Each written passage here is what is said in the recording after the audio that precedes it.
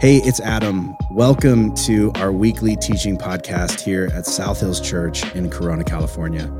Our hope is that as you listen in, you'll find yourself laughing and learning and being challenged and encouraged to grab hold of who God has made you to be. Enjoy the message.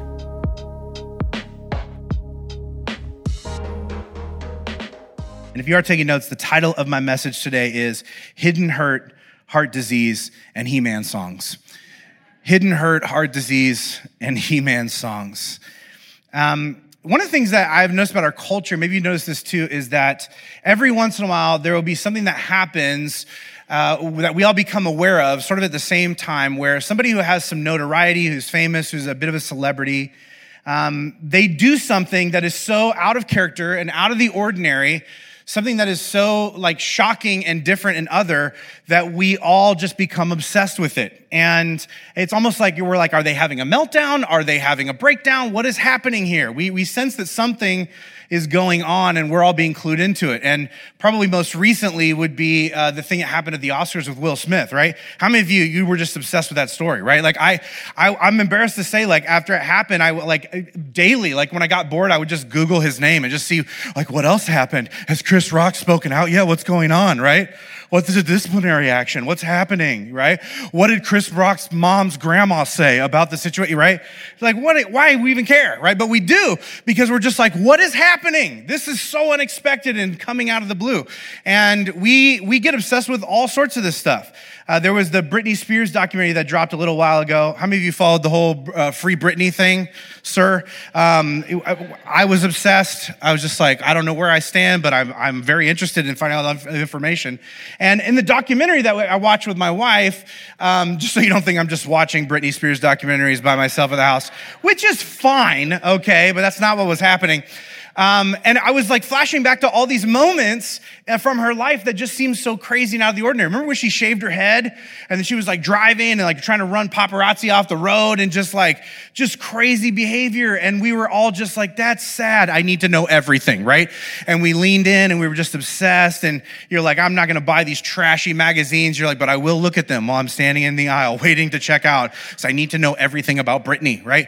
And this happens so much. One of the ones that stood out to me was actually something that happened several years ago. And the reason why I was dialed into it was because the guy who sort of had this breakdown moment he was becoming sort of famous in Christian circles, and he had started a nonprofit, and he was trying to basically free child soldiers who were basically taken from their homes, enslaved, and forced to fight a war on behalf of a warlord. And he was trying to create publicity. He made a documentary. It was becoming really famous. His name was Jason Russell, and everything was like, man, this guy is living the dream, doing all this stuff. And then this happened, right?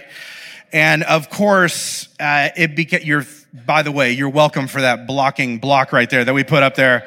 Because what happened was, the news story was, one day he just appeared on a street corner and he was pacing. He was completely naked. He was screaming at traffic. He was yelling. He was dancing. And it was just like, and everyone was like, sort of like, what is going on? And of course, the really reputable news source TMZ was there to cover it so that we could know what's happening. I'm sure that's where you get your news from. And it was just shocking, right? And we wanted to lean in, because we're just like, what is happening? And when stuff like this happens, we look at it and we say things like, well, they're acting out, or this is a cry for help, or they're having a nervous breakdown, or we say something like that. And it's our way of sort of trying to describe this thing that's happening. Because essentially what a breakdown is a breakdown is like this sudden, obvious external evidence of someone's ongoing internal struggle. It's like this thing that has been brewing inside of them sort of comes out. In this moment, they break the norms, they do something out of the ordinary, and their private battle goes public. And these episodes, when they happen, they fascinate us and they frighten us, right? We're like, oh my gosh, that's horrible that happened to them. And also, what if that happened to me? And it definitely makes us wonder, like, how does this sort of thing happen? Like, how did that person get there where that was what was unfolding in their life? And we wonder the same thing with people who are close to us who have like a meltdown or a breakdown on maybe a smaller scale, right? Maybe they're not naked on a street corner, but there's other things that happen, right? And we're up close to it. Like we have a friend who is normally kind of calm, but they suddenly one night get uncharacteristically violent at a bar. And we're like, what is going on? Right? Or we have someone who we thought had just sort of like a great life, a great marriage, whatever. And then we find out one day that they just sort of went out and cheated on their husband and are just sort of abandoning the life that they'd built. And we're like, what is going on? Or maybe you get called to go visit someone in the hospital that was like a coworker or somebody that you knew because they were committed due to liver failure for a drinking problem that they'd managed to hide from everyone. And you're like, I didn't even know this was an issue, let alone an issue to this level. And we were shocked. And I bring up those three specific examples because those are all things that I've spent time talking through with people in my life. That I've been there for them in the midst of these moments. And I'll tell you that when it happens, whether on a large or small scale, in the aftermath, they end up saying things like, man, I've not been doing good for a while. It's been really hard. But I didn't know who to talk to or what to say, or I didn't know how to slow down or shrug off all these unrealistic expectations that I've been striving for. And I didn't want to be a burden. And I was kind of embarrassed about it. And I was afraid that people were going to judge me. And I hoped that it would just sort of go away, that I could navigate it by myself, that I could tackle it alone. And sometimes we don't realize how depressed someone really is until they have a breakdown. In fact, I would take it a step further. Sometimes we don't realize how depressed we are until we have a breakdown, until everything comes to the surface, until we reach this place of, I cannot keep doing what I'm doing the way I'm doing it anymore. I can't keep the facade in place. I can't keep pretending everything's all right because something's been going on in here that has to come out. I once read that the onset of depression is a lot like the onset of heart disease. And in other words, it's not the result of one thing, but it's sort of like all of these things together, right? You have someone's genetic predisposition. You have the level of stress in their life. You have how they are dealing with or coping or treating that stress. You also have a handful of habits in their life, like how they eat, how much they exercise, what they do with their time, the mental energy that they exercise and how they do that. All these things together. In other words, you don't catch heart disease, right? It's not a virus, right? Like wearing a mask is not going to protect you from it, right? You develop it gradually over time as plaque builds up in your arteries and makes you sick. And then one day, one more thing happens, right? It's like the straw that breaks the camel's back. That thing sort of pushes you over the edge and you cross this invisible threshold that's often measured medically by, spiked levels of blood pressure and cholesterol for a long period of time. And now, today, you have heart disease. Like you were primed for it yesterday, but you didn't have it, but now today you do. Now today, you have this thing that you'll struggle with for the rest of your life. And unfortunately, for a lot of people, a heart attack is the mode of discovery. Like they figure out they've got heart disease because they had a heart attack. Not the best way to discover something. But what is a heart attack, right? It's a physical breakdown. It's a moment in which your body seizes your attention to force you to focus on something that you don't want to have to admit is a real issue. Now, we all know, it's not wise to, wait till someone has a heart attack to maybe, help them. We'd be smarter to treat the root cause, right? To figure out, what are the underlying issues. We want to prevent heart attacks from happening if at all possible when we can, but we don't always do that. And I think a lot of times we treat depression in a similar way that we treat heart attacks. Right? We often wait till somebody has a breakdown to get them help. And that's not often the most helpful thing. Instead of looking for and trying to identify and dealing with the things that cause depression, we wait. And if you wait till someone has a heart attack in order to get them help for heart disease, sometimes it's too little too late. because not everybody comes home from the hospital when they have a heart attack. And the same is true of depression. Like if you wait till somebody has some sort of a breakdown to get them help, sometimes it's too late because not everybody bounces back from breakdowns. In fact, roughly 15% of people who struggle with clinical depression die by suicide. So what is it that we are looking for? If we're trying to identify depression before a breakdown, what is it that we are hunting for? And that's a great question, but it's really hard to answer because depression manifests itself in different ways in different types of people. Like no two people have the exact same depression. Like some people, when they're depressed, they overeat. They eat all of the things. Other people feel like they can't eat. They have no desire to eat, and they begin to starve themselves and waste away. Some people sleep constantly. Other people suffer from insomnia. They can't sleep at all. Some people can't muster the strength to even get out of bed. Other people sort of avoid their mounting anxiety through consistent activity, right? By pursuing all of these sort of hollow goals. And so if it's so difficult to sort of pin down and figure out what you're looking for, what exactly is depression? I want to give you a working definition that we're going to build from during this series. Depression is the experience of long-term joylessness, hopelessness, misery, and inadequacy.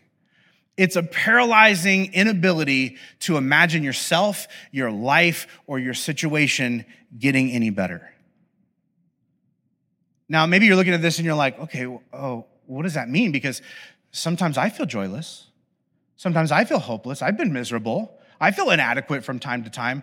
And that's because these are just normal human emotions, right? Everybody feels all of these feelings occasionally. It's part of being human, and they're not bad or wrong. In fact, emotions are natural, neutral responses to experiences, right? And so you're going to experience both the light and dark of these things. Stepping into the dark isn't the issue. Getting stuck there is.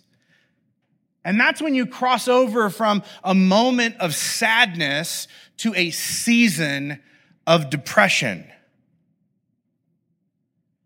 It's this moment where crushing sadness becomes constant.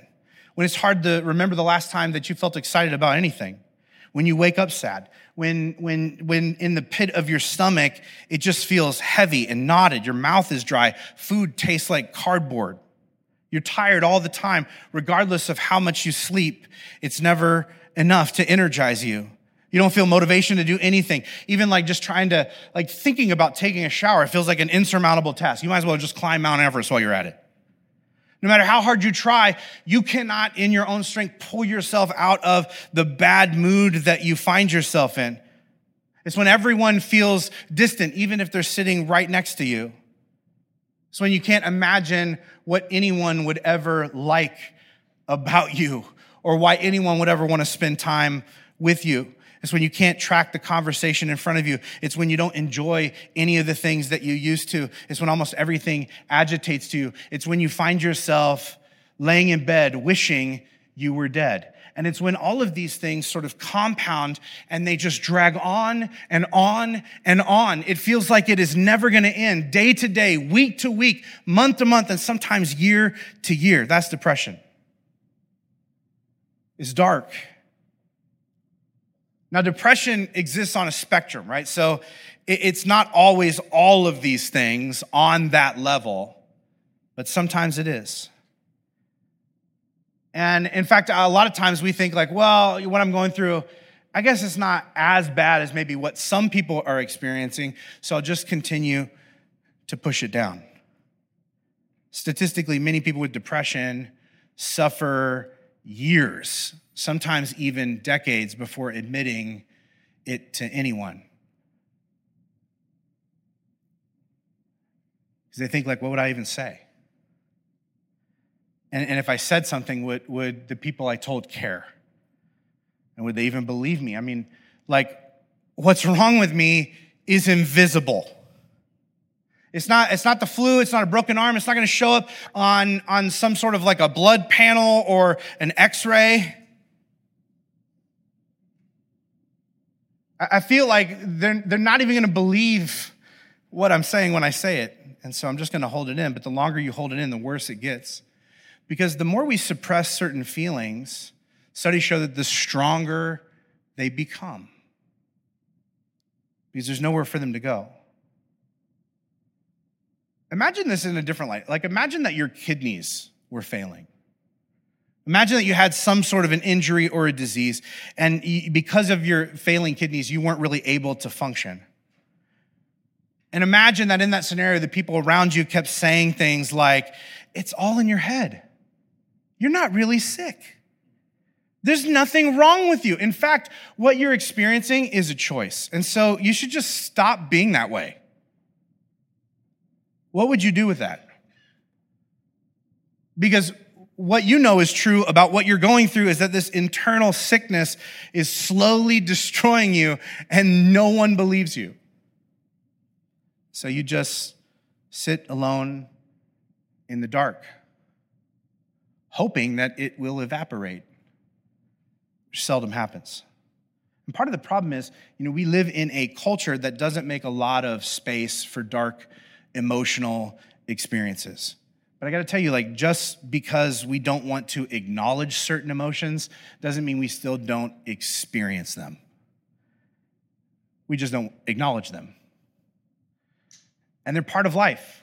Listen to this description of just the scope of human existence. This is found in Ecclesiastes chapter 3, verse 1. It says this, "For everything there's a season. A time to be born and a time to die, a time to kill and a time to heal, a time to tear down and a time to build up, a time to cry and a time to laugh, a time to grieve and a time to dance, a time to embrace and a time to turn away, a time to search and a time to quit searching, a time to keep and a time to throw away, a time to tear and a time to mend, a time to be quiet and a time to speak, a time to love and a time to hate." And essentially what this author is saying is that, there is a time for all of these things. In other words, these things are going to happen in life, in your life, over the course of time. But this author is also saying you would be wise to make time for each of these things because they're going to happen whether you acknowledge them or not. And when we hear that, some of us are just do we have to do all of them? Some of them are not great. The ones circled in red, no thank you. Okay, I don't want to do that. Can't we just do all the positive ones and stay away from the negative ones? That's what I'm interested in. I'm not interested in a time to die or kill or tear down or cry or grieve or walk away or give up or throw away or tear or be silent or feel hatred. I don't want to do that. And so this is the strategy that a lot of us use. If I don't like the season I'm in, I'll just pretend I'm not in it. Anybody do that one? I don't really want to feel these feelings, so I'll just pretend they don't exist. Right? I don't want to actually be in this situation, so I'll just pretend that I'm not. And typically it doesn't work great. Why do we do this? A lot of us grew up with certain experiences that taught us that certain feelings aren't okay, productive, tolerated, or even safe. And I don't know what those things might have been for you. Maybe growing up, you learned that when boys cry, they're seen as weak and they get made fun of. Or when a girl clearly voices an opinion or a boundary, she's seen as controlling, bitchy, or needy. Or maybe you learned that worth comes from winning, achieving, and being successful. And so if you can't do one of those things, get out of the way. Or maybe you learned that telling someone that they hurt your feelings is a great way to get ridiculed and yelled at and slapped and passive aggressively ignored for days on end until you feel like you are completely invisible. I could go on and on and on. As kids, we all learned certain unwritten rules to survive. And it wasn't these were formally taught or passed welcome to our family. Here are the rules, right? We just sort of learn these things instinctively. This is how this is what it means to function with these people. And some of those things involved us suppressing certain feelings. And, some of that is just a part of being socialized, which is fine. Like, not everything you want to express is appropriate for you to express however and whenever you feel like expressing it, right? To function like in society, in a family, in a community alongside other people, we sort of have to figure out how to interact with one another. But for a lot of us, instead of learning how to healthily navigate our dark feelings, we learn to demonize them. To deem parts of our inner world off limits, to forbid ourselves to actually feel what we're feeling, which is technically impossible, but some of us have gotten real good at it. You see, depression isn't sadness as much as numbness. And its opposite isn't being happy as much as experiencing vitality. Vitality, of course, is like the ability to feel a full range of human emotion, from joy and excitement to grief and sorrow. And yet, some of us have decided that certain ones of these are worth muting. And the difficult thing is, it's difficult to turn down the volume on one set of emotions without fading the feeling of all of them. This is what I love about our scriptures. Like, they seem way less afraid of acknowledging and expressing all of the feels, right? The light and the dark, what we would classify maybe as good and bad in our culture. And, our culture struggles with this, but the ancient cultures didn't seem to have as big a problem with this. And there are examples of this all over Scripture. I'll read you just a couple. Listen to this super depressing passage in the Old Testament. This is found in Psalm 88. I would wager this is the most depressive passage in all of Scripture. You're welcome. I'm not going to read it all because it's a lot, but I'll just give you some highlights. Oh, Lord God. That's how you got to start it, right? Listen to my cry. My life is full of troubles and death draws near. I'm as good as dead, like a strong man with no strength left. I lie like a corpse in a grave. I'm forgotten, cut off from your care. You have thrown me into the lowest pit, into the darkest depths. Your anger weighs me down. With wave after wave, you engulf me. Interlude. Some of you are like, thank God there's an interlude, right? Which literally means like, take a breath. It's going to get darker, right? So you're like, oh my God, that's so much already, right? Break over. Here we go. You have driven my friends away by making me repulsive to them. I'm in a trap with no way to escape. My eyes are blinded by my own tears. Each day I beg for your help. I lift my hands for mercy. Why do you reject me? Why do you turn from me? I've been sick and close to death since my youth. I stand helpless and desperate before you. I'm overwhelmed. I'm paralyzed. You have taken away my companions and loved ones. Darkness is my closest friend. And that's how it ends. What a great closing line. Darkness is my closest friend. Wow. A lot of the Psalms when you read through, they're these emotional explorations. And so there's a lot of up and down. This one's just down. And then more down, and then an interlude, and then just like nosedive, And then there's nothing after that. There's no like, but God, you're awesome, and everything's probably going to be okay. It's just like, darkness is my closest friend, and scene. That's it. That's all you're going to get. And the best part about this, to me, is the information that we find out inside of like our Bibles about like the context of this thing. Like normally there's it's not a footnote because it's the top, a head note. I don't know what you would call it, but the top where they're like, oh, this is a Psalm of David, when he was running from Saul or whatever. And I want to read you, this is just a screenshot from a Bible app. This is exactly what it says. Psalm 88. Here's the background information. This is for the choir director. A psalm of the descendants of Korah, a song to be sung to the tune, the suffering of affliction. A psalm of Heman, the Ezrahite. Now, there are some amazing factoids in here that I think we need to just acknowledge. First of all, the author's name is Heman. Did you catch that? How amazing is that? Did you see that coming? Because for me, when I think of He-Man, I think of He-Man, the master of the universe, right? Like this muscular, he's got a sword, and I was going to wear the outfit today. My wife was like, no one wants to see that, babe. Don't. I'm like, it'll be an illustration. No one will forget it. And she's like, yeah, they won't forget it. It will burn onto their brain, and they'll never come back. They'll never come back to this church. They'll be like, I wasn't depressed. I saw that. I'm depressed. That's sad. It's so weird because we see this and we're like, man, this is just the epitome of masculinity. And this guy who's like conquered everything and he's strong enough to overcome everything. But in reality, at least from this verse, according to the original He-Man, you can be the master of the universe and not be a master of your own emotions, okay? That's real. And here's what I love about this. I love that the original He-Man was sort of like, you wanna know what masculinity looks like? Not feeling the need to hide or stuff or push away certain emotions, but to where you can step into them, experience them, and learn how to deal with them in healthy ways. The thing I think is fascinating about this, if you go back to the thing, it says that this is a song, right? It's for the choir director. And it's not just any song, this is a worship song. In other words, people got together in a church setting and sang this alongside each other. And FYI, these sparkling lyrics were set to the tune of the uplifting, positive praise classic, The Suffering of Affliction.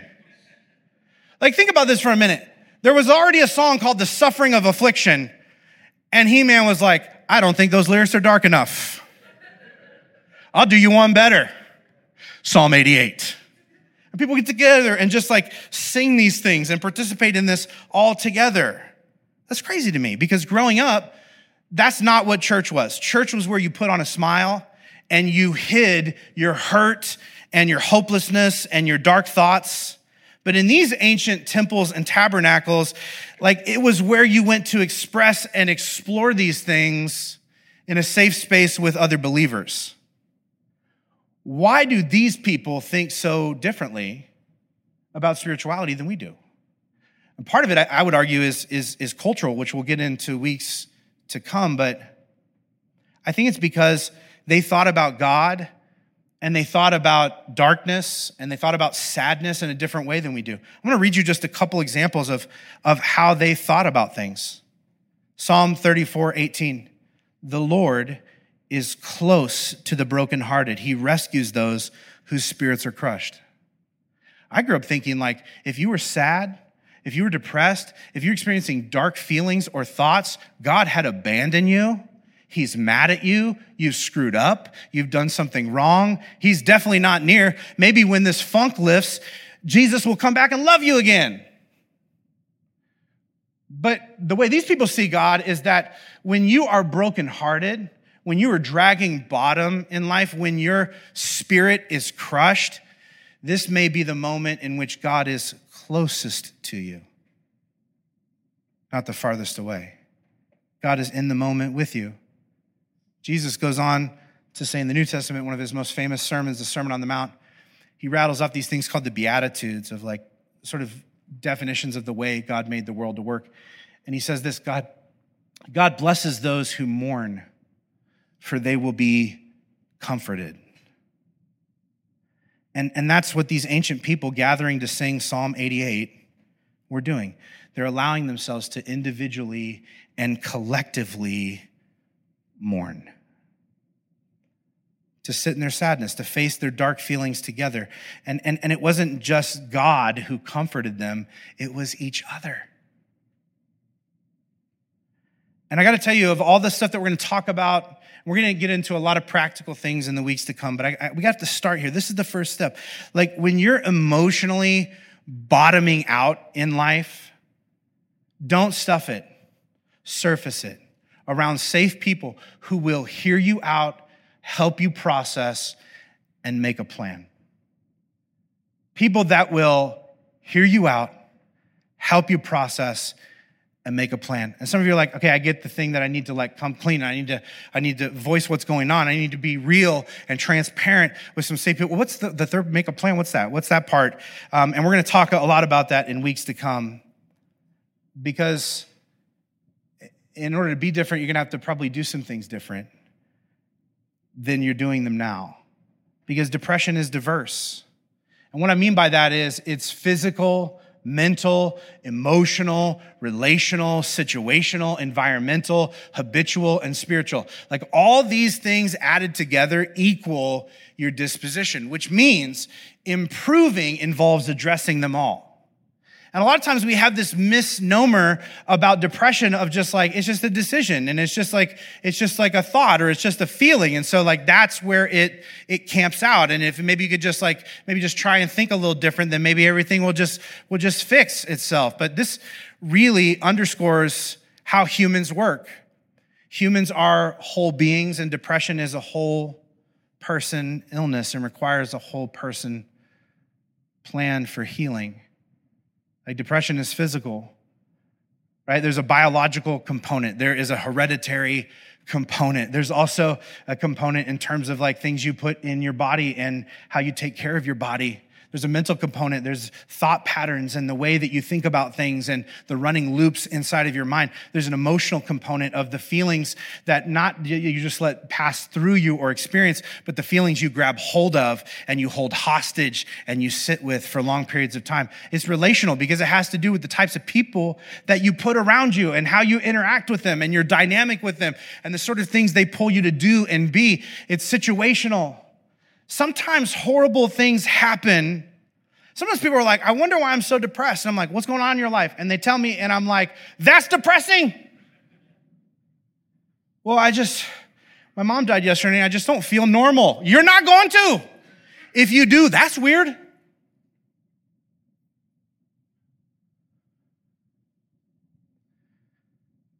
It's environmental. It's shaped by the places that we go and the things that we do and the air that we breathe.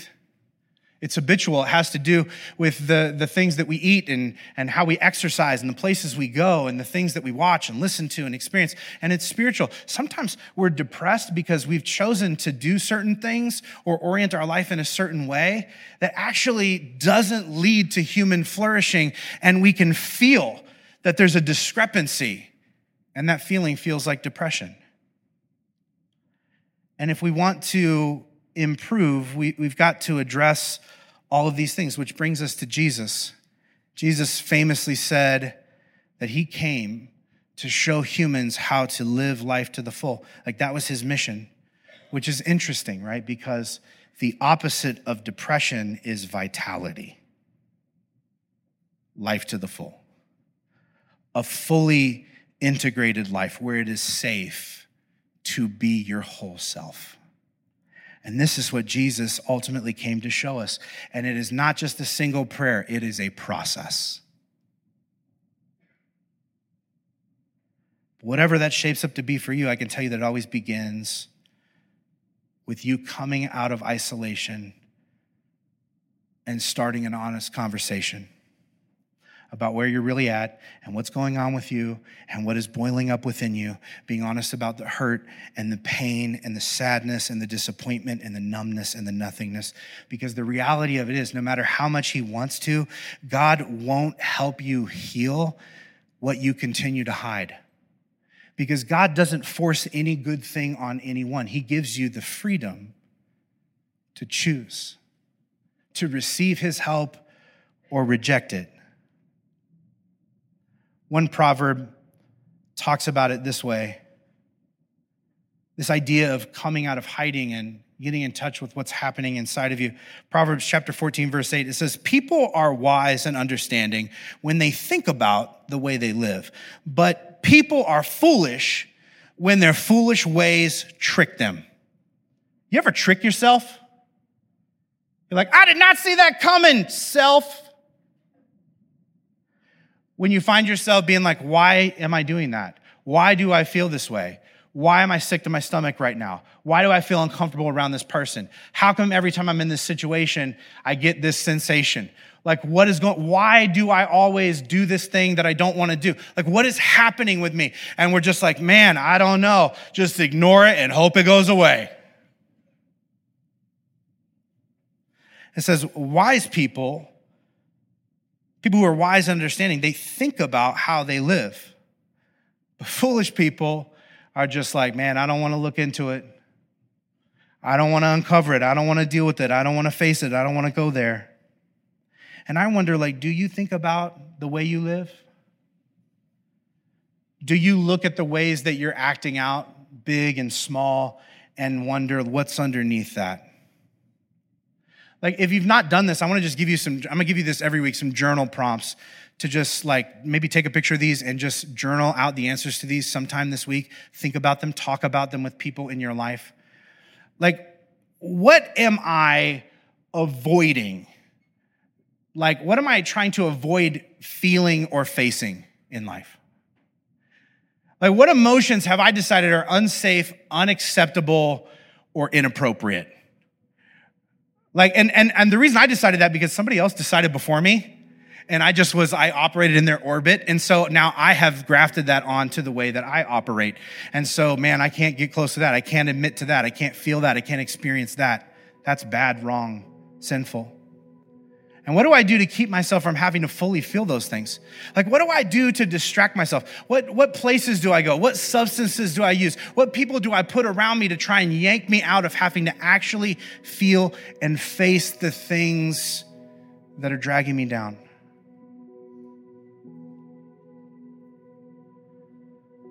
I was given this paper during my research by a child psychologist, and it's used for kids when they feel acting out or hiding out or numbing out. They have this overwhelming sensation, and they give them this worksheet essentially to help them process and express what feelings are going on beneath it all. And I recreated it. I'm just going to share this with you. This is a worksheet that I was given. It says this: I feel feelings when reasons because I need boundaries. Some of you are like, oh, what a coincidence, me too. I feel feelings when reasons because I need boundaries. But obviously what makes this powerful are your specifics. I think a lot of times we are forging ahead in life and we are not in touch with what we're actually feeling. We don't know how to connect that feeling with where it's coming from, and we don't know what need it's pointing to. And that disconnection from ourselves drops us into depression. I wonder what would happen if you began to do this. You know what I thought when the guy gave this to me? I was like, this is for kids? Most adults I know don't know how to do this. And he's like, I know. I wonder if you actually, when you felt something bubbling up within you, when you felt sick to your stomach, when you felt anxious, when you felt frustrated, when you felt like whatever's coming up in you. A lot of us are so disconnected, especially us guys. We're like, I don't know what feelings I'm feeling. I only know about two feelings, anger and lust. I'm good at those. I know those real well. What else is there? What if you're able to actually step back and be like, I feel embarrassed. I feel embarrassed. When this happens, when this situation unfolds, when I'm put in this environment, when that person addresses this, when this thing gets pushed on inside of me. And the reason is because I have a need that is going unmet. I need to put up some boundaries. I need a boundary off some of my desires, some of my cravings, some of the things that have gotten away from me. And I need to place some boundaries to maybe not go certain places, not be around certain people, not give in to certain temptations. I feel feelings when reasons because I need boundaries. And I wonder what doing this would help you get in touch with the parts of you that you've lost along the way. What if you started to believe that all of your feelings, even the dark ones, that all of your feelings were actually not off limits? What if you actually began to believe that the Lord was closest to us in the midst of our brokenness, that he doesn't abandon us when we're in the darkness? What if you actually began to allow yourself to mourn in the presence of healthy people because you believed that would actually open you up to being comforted by them and by God? I wonder if you believed those things, how it might transform your life. It might set you on a path to begin moving in the direction you need to go.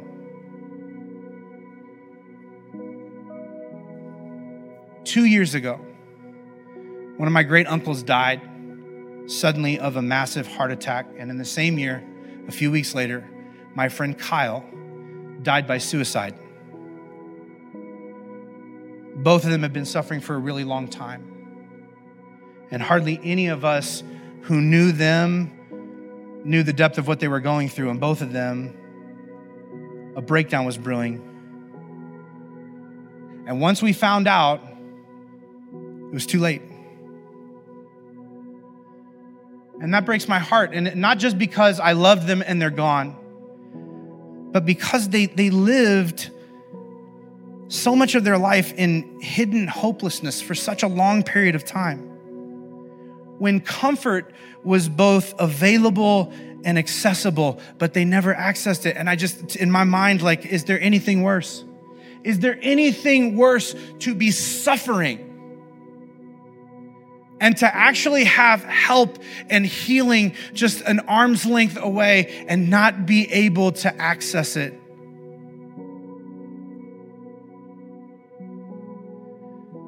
I tell you that because I think as we begin this series today, I want to impart to you, don't let this be you. Don't let this be you. But in order to access hope and healing, you got to start by asking for help. I got to tell you, like, there's nothing wrong with experiencing these things, with stepping into them. But if it's been going on for a while now, the truth of the matter is the valley of the shadow of death is something that's meant to be walked through, not camped out in forever. And if that has begun to feel normal for you, God has something better.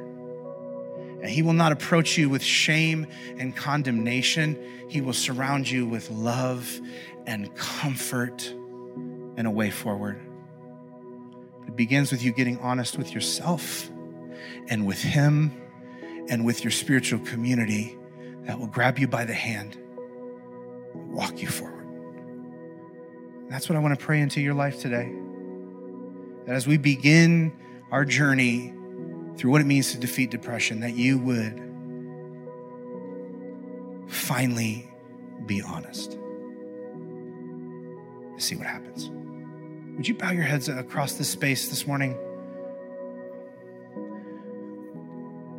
God, I am grateful for you and for your word, for the way that you hold a mirror up to us and you show us who we are, who we're made to be.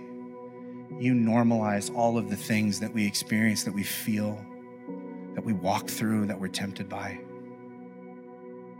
God, you made us whole beings. You created moments and seasons to ebb and flow in our lives. Some of us are stuck in a season, a pretty dark season, and we don't know how to get out.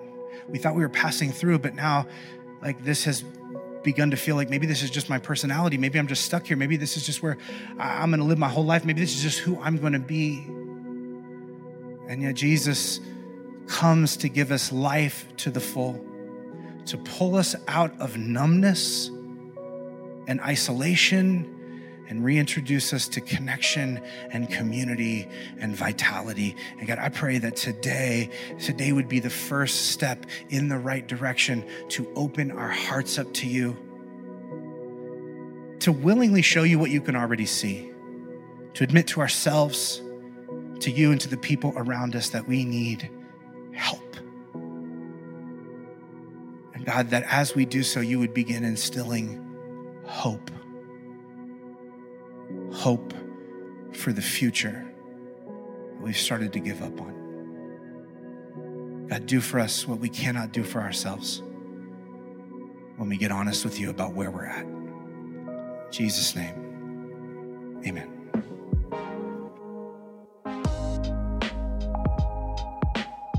Thanks for tuning in to this week's message. We hope you heard something that spoke directly to where you're at right now in life. To find out more about our church, hit up our website, southhills.org/corona, or follow us on social media at South Hills Corona. And if our messages have made a difference in your life, Help us get the word out by rating and reviewing this podcast. And as always, you can support the ongoing work of our church by giving through our website at southhills.org/give and selecting the Corona campus. Thank you so much for listening, and we hope you'll join us again next week. God bless.